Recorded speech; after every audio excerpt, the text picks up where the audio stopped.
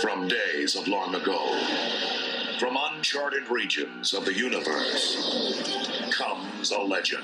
Now make sure you're saying my name right. It's LaTown. See, I talk about the things other people are scared to talk about, what they're afraid to say. When I walk into the building, you know what they whisper to each other? Be careful. Now you tell me, you want those pretty lies, or you ready for the ugly truth?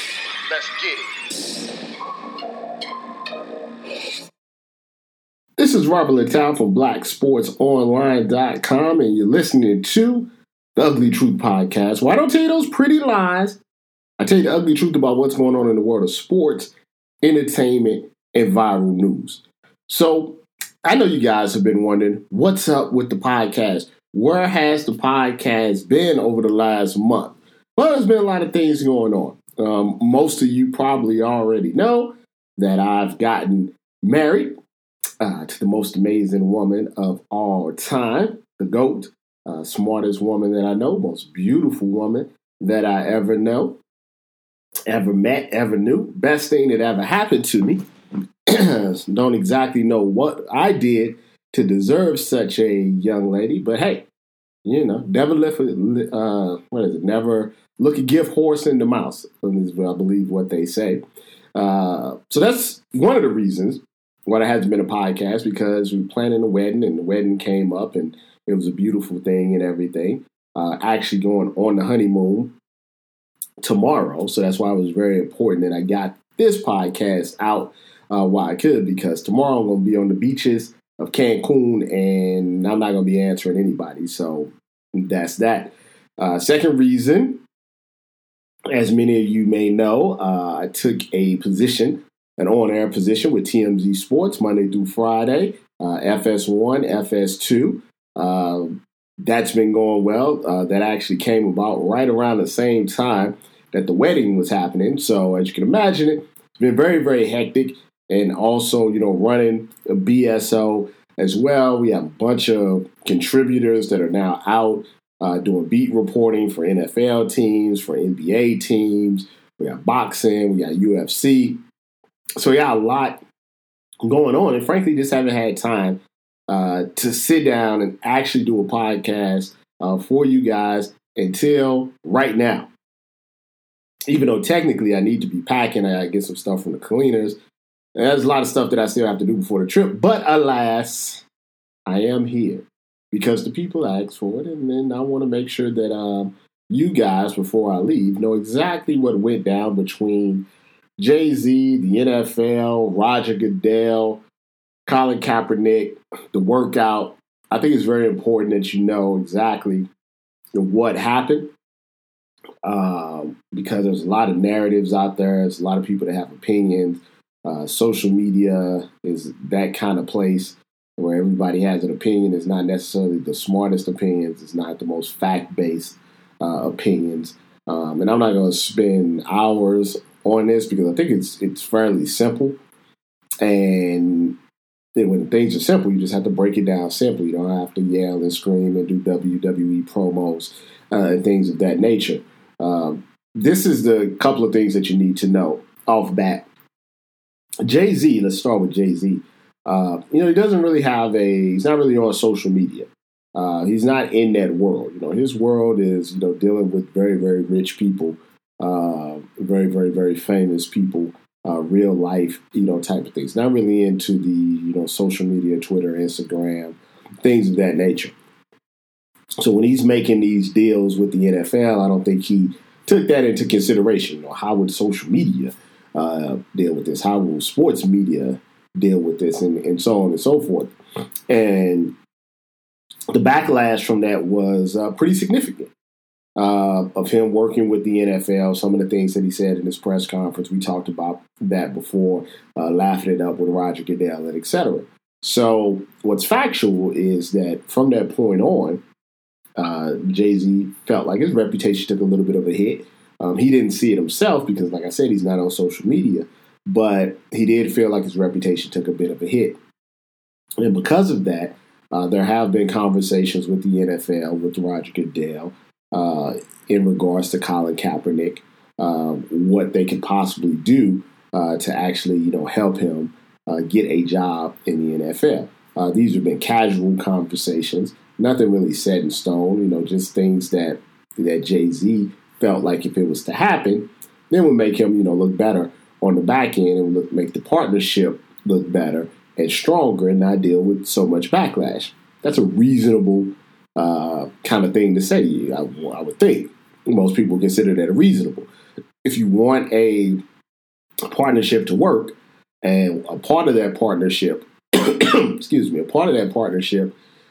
is not working or is not getting good feedback because of this specific thing, then you should actually try to take care of it. So Jay-Z and Roger Goodell and the NFL kind of all came together. It's like, hey, let's see what we can do.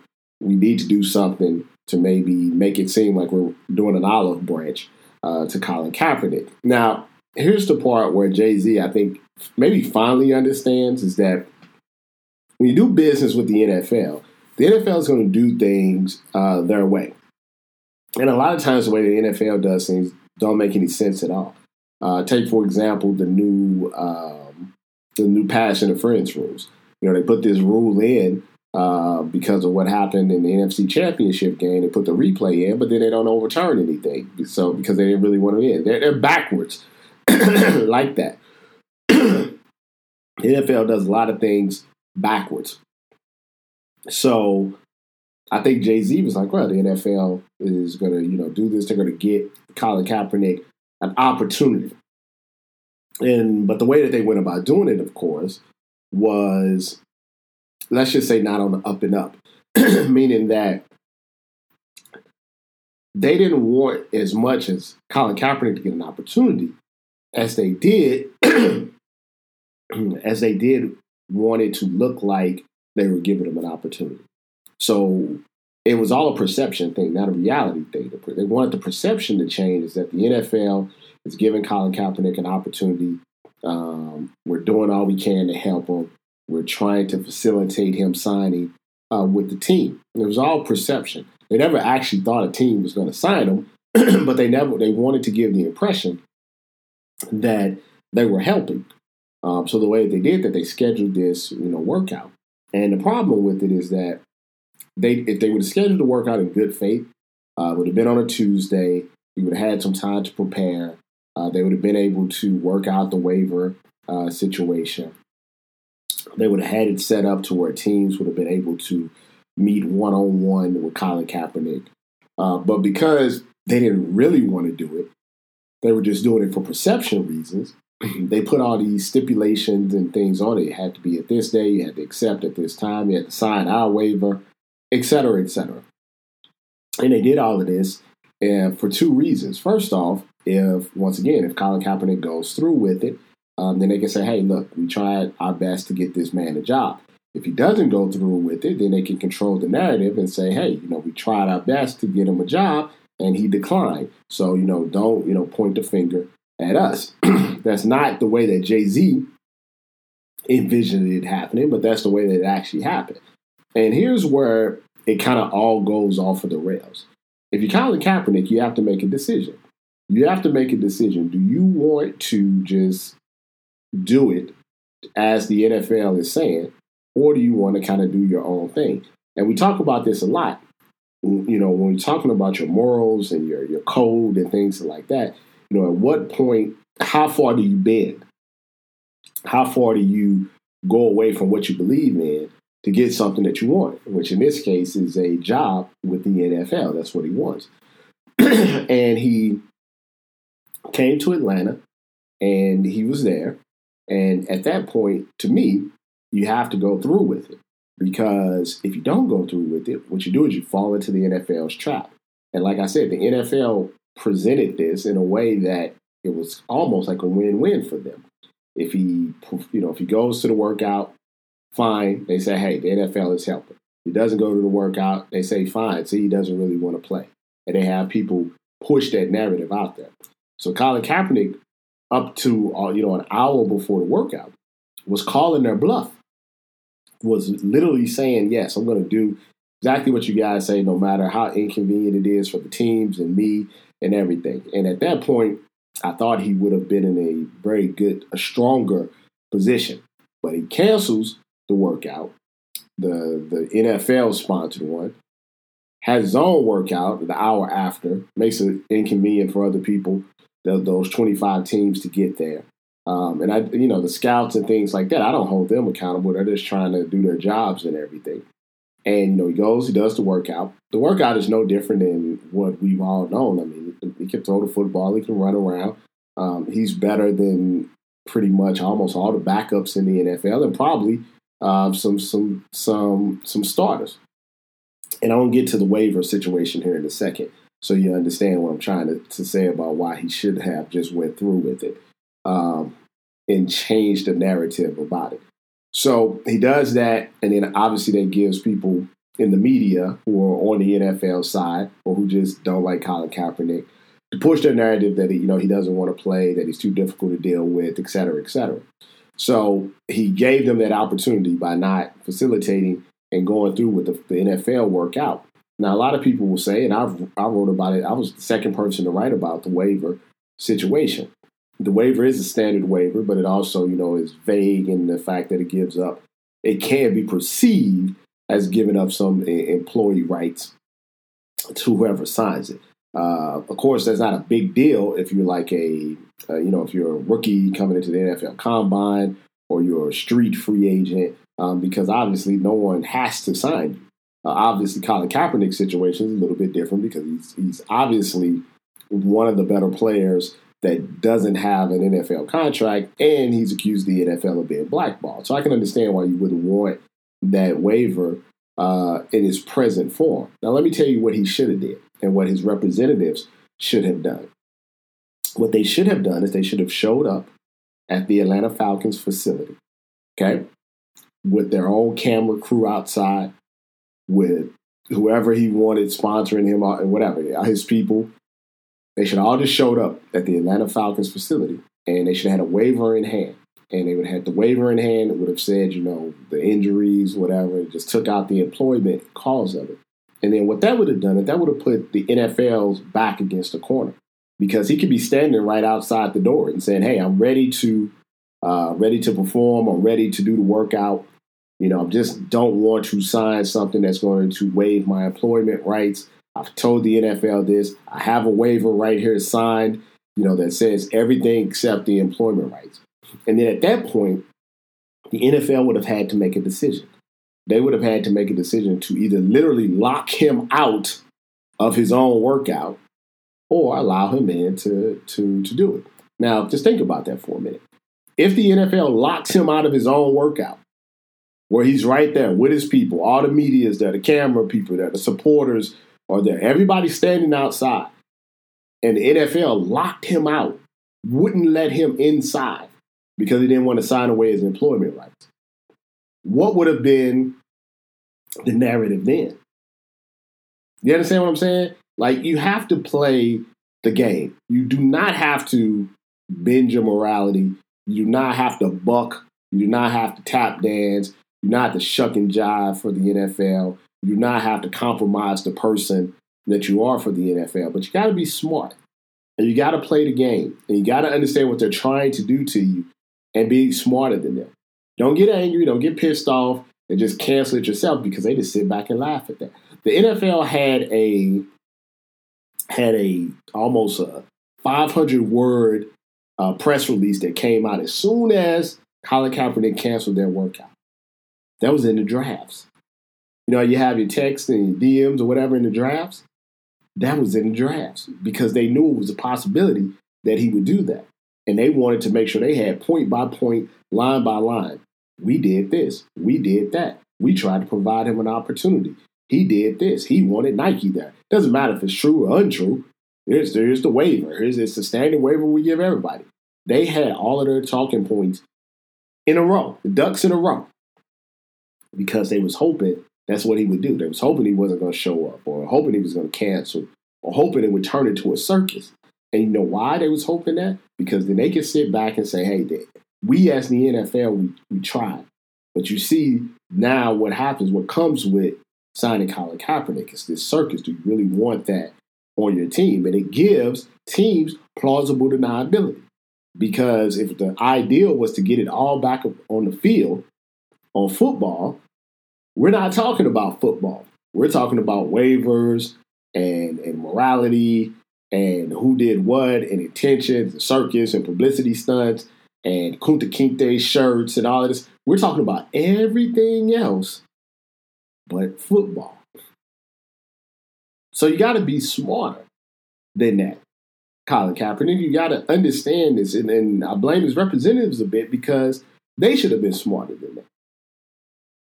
You know, that's why you have to really think about your moves. I understand it was a short period of time. Like I said, say, listen, we're going to show up in Atlanta. We're going to be at the facility. The only thing we want changed is this part where we waive our employment rights and we're ready to go. Ready to go. I'm warmed up. I'm ready to go. Now you got people, Hugh Jackson leaving. You got representatives from the team that are leaving because it only takes one team.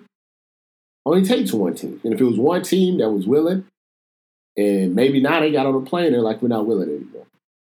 I don't think that's the case, but I'm just saying, got to be smarter than that. Because, and this is the second part of what I want to talk about with this podcast, is that when I talk about media, I'm not, this is an important point, I'm not excluding myself within the sports media entertainment field. I work in the sports entertainment field. I have an immensely popular website. I've done radio. I have podcasts. I do TV. You know, I've done YouTube TV. I've done national TV. You know, I've been on pretty much every major website in the country. We break stories. Our headlines are the best headlines in the country. So I'm not excluding myself from that. But I'm like Deadpool. Like Deadpool knows that he's in a comic book movie. And he talks to the people about it. So that's what I am. I know what I'm in. I'm just telling you what's really going on, what they don't want you to know. That's the difference. That's the difference. So when I'm telling you that this stuff is scripted, let me explain to you what I mean. I don't mean like a movie script. Like, I don't mean they're reading off a script. I'm just going to break down and tell you what happens, okay? This is exactly how it happens. And they don't want you to know this. They don't want you to know this. But I'll tell you anyway. It's exactly what happens. Something like this goes down, okay? Your personality has a strong opinion on it, whoever it may be. Doesn't matter if it's Stephen A. Smith, Skip Bayless, Shannon Sharp, Colin Cowherd. It doesn't matter. Somebody has a strong opinion on it. What they do is they generate buzz. The way that you generate buzz these days is through social media. Now, there's a couple of different ways that people can do this. They can do it like a rational way and just kind of tell you how they feel about it. Or they can go the WWE, Chris Jericho promo way. Now, Stephen A. Smith is very talented at this particular thing. It's the reason that ESPN pays him $8 million. They don't pay him $8 million just to, be rational. They pay him to be this character, the Stephen A. Smith character, which is perfectly fine. They pay Skip Bayless $6 million a year to be the Skip Bayless character. That's what they do. So when you come out, though, and it's another point I'll make in a little bit. I'm just going to finish up how this works. Stephen A. comes out. He does his Instagram or whatever. He does his YouTube videos, does Twitter videos, and he does the promo because that's what it is. Because there's a way that you can say the same things that he said without the way that he said them, not in the attacking ways. And then what he does, or what media does, is they wait for someone important enough to attach themselves to the promo. In this case, Eric Reid. Eric Reid set Stephen A. Smith up. So Eric Reid says he's tap dancing, uses the Daffy Duck. Now Stephen A. Smith has a foil. Goes out, says all these crazy things about Eric Reid, which you could have surmised in one tweet. But he goes out, he calls him all these names and stuff. It calls him ignorant and all this stuff. So it's now you got the back and forth. So now everybody's watching because people love the drama, right? People love the drama. So Eric Reid and Stephen A. Smith are arguing back and forth on Twitter. Let's all get to our phones and reply and like and do all of this stuff and put up the videos. And how Stephen A. Smith doing, sitting back at home, chilling, relaxing, talking to his producer. Hey, we got this. Eric Reid, me, Kaepernick, First Take Monday gonna be fire. Then what you need is the opposite side. You need the face. You got a heel and the face. So they go into their production meeting And Stephen A. Smith said, hey, this is how I feel about Colin Kaepernick. I think he doesn't want to play. I think he doesn't want to do this. I think he doesn't want to do that. Eric Reed is this, that, and the other. And then you have the opposite side in this particular topic, the face.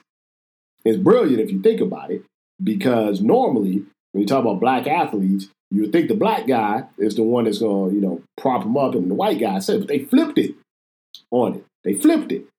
Said, because what if the black guy is the one that's talking, down to him, and the white guy that, is coming to his defense.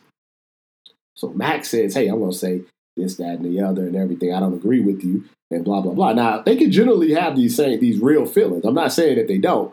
I'm just saying this is how it goes in the production room. I'm going to say this. We're going to talk about this. And yeah, okay, I don't agree with you on this. I'm going to hop in and I'm going to say this and blah, blah, blah. We're going to have a real good discussion about it. They get out there, and then what they do, they have basically a match. It's like WrestleMania. He goes and says what he's going to say. Max is going to say what he has to say. And then the marketing department of ESPN or FS1 or CBS Sports or whatever it may be, what they say, hey, now, here's what we do. Put out the Stephen A. clip. Put out the Max Kellerman clip. We go back and forth. We get social media up in a frenzy. Now we got everybody want to watch First Take. Everybody want to watch Undisputed. Even though someone's, as ignorant as Tiki Barber, who nobody likes, shoot, I almost cursed. Even Tiki Barber say, hey, man, you know what I do? I say Cap's unlikable because only 5 people listen to my show. But now, and I fell right for it, to be honest with you. Shoot, 5 people listen to Tiki Barber, but hell, I do a story on it, put the headline about him, cheating on his pregnant wife, who was pregnant with twins, and with the college girl, where he was sneaking in the dorm rooms when he was 30 plus. And now I got 50,000 views, and he got 50,000 people. They still don't like him, but they're listening to his show on CBS Sports. You see what I'm saying? And that's how it all works. That's why I say it's work. Everything is scripted. Everything is planned out, plotted out. Once again, I'm not excluding myself from that because I do it to people all the time. I do the same thing. So, if I'm doing a story and I look at the story at the face value and I say, something that needs a little hot sauce, that's what I do. We did a story, just a silly example. We did a story about Odell Beckham Jr.'s girlfriend, Lolo Wood. And she was doing the photo shoot with Jenna Frooms, right? And that's fine. There's nothing wrong with that story. People like to see pictures and stuff, right? Well, I'm like, it's missing something. It's missing a little extra. So what do? You throw in Antonio Brown and how, he left her because he said God told him to go back home and be a family man. That's the difference between 5,000 view story, 25,000 view story. It's all about positioning your content to get people to engage. Now, with that being said, as a black man, I do think there are certain responsibilities that we have to take into consideration. Now, I say that by also saying that just because you're black doesn't mean you have to agree with everything. Like, just because every once in a while I get athletes that hit me up and say, hey, man, you're a black man. I'm like, yeah, but you had a DUI and you blew the sobriety test. Like, what do you want me to do?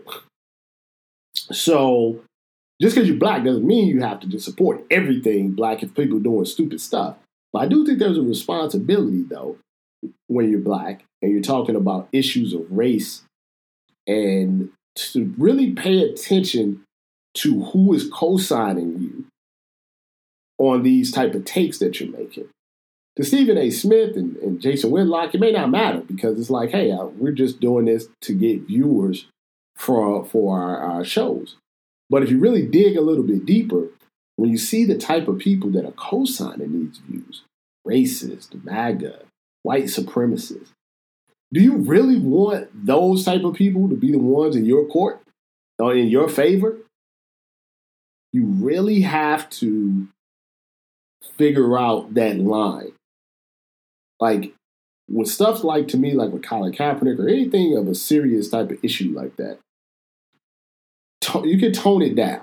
Everything doesn't have to be like this. It's a difference between saying LeBron is not clutch or KD shouldn't have went to the Warriors, and someone that's being denied employment simply because they were speaking out against racism and police brutality. You have to have some sort of line, with that. And you can do it. It's not that it can't be done. You can see people that have disagreed with some of the moves that Colin Kaepernick has made, but they also say it in a certain way that you can have a reasonable discussion, about it. But when you go and everything is a Hulk Hogan, Ric Flair, Dusty Rhodes type of interview or promo, and everything's just about arguing and, embrace the debate and just getting viewers and readers in, is that you lose a little bit in it. Now, like I said, probably don't care if people getting paid millions of dollars a year to argue. So maybe they don't care if some white supremacists are co-signing them. But like I always told you guys, if you're a black person and you're willing to talk about black people, no matter if it's politics, sports, entertainment, or whatever, you will always have a job in media because they love black people who are willing to say the things they can't say on air. Now, when I say that, I mean white people. So if you can get Stephen A. Smith to say it instead of Will Cain, then you're going to do that. You get Whitlock to say it instead of Colin Cowherd, you say it. And then what you do is they just circle back around and say, well, Stephen A. said it, so how can I be racist? Whitlock said it, he's black, so how can he be racist? So it's all that type of situation when I'm talking about it. Not excluding myself from it, not saying that I'm better than anybody else, or have a better moral compass than anybody else, or what I do is worse or better than anybody else. What I'm just saying is that you should be aware that what you're watching is entertainment. It's not journalism. It's entertainment. Journalism, and a lot of us come from a journalism background and have done journalistic things.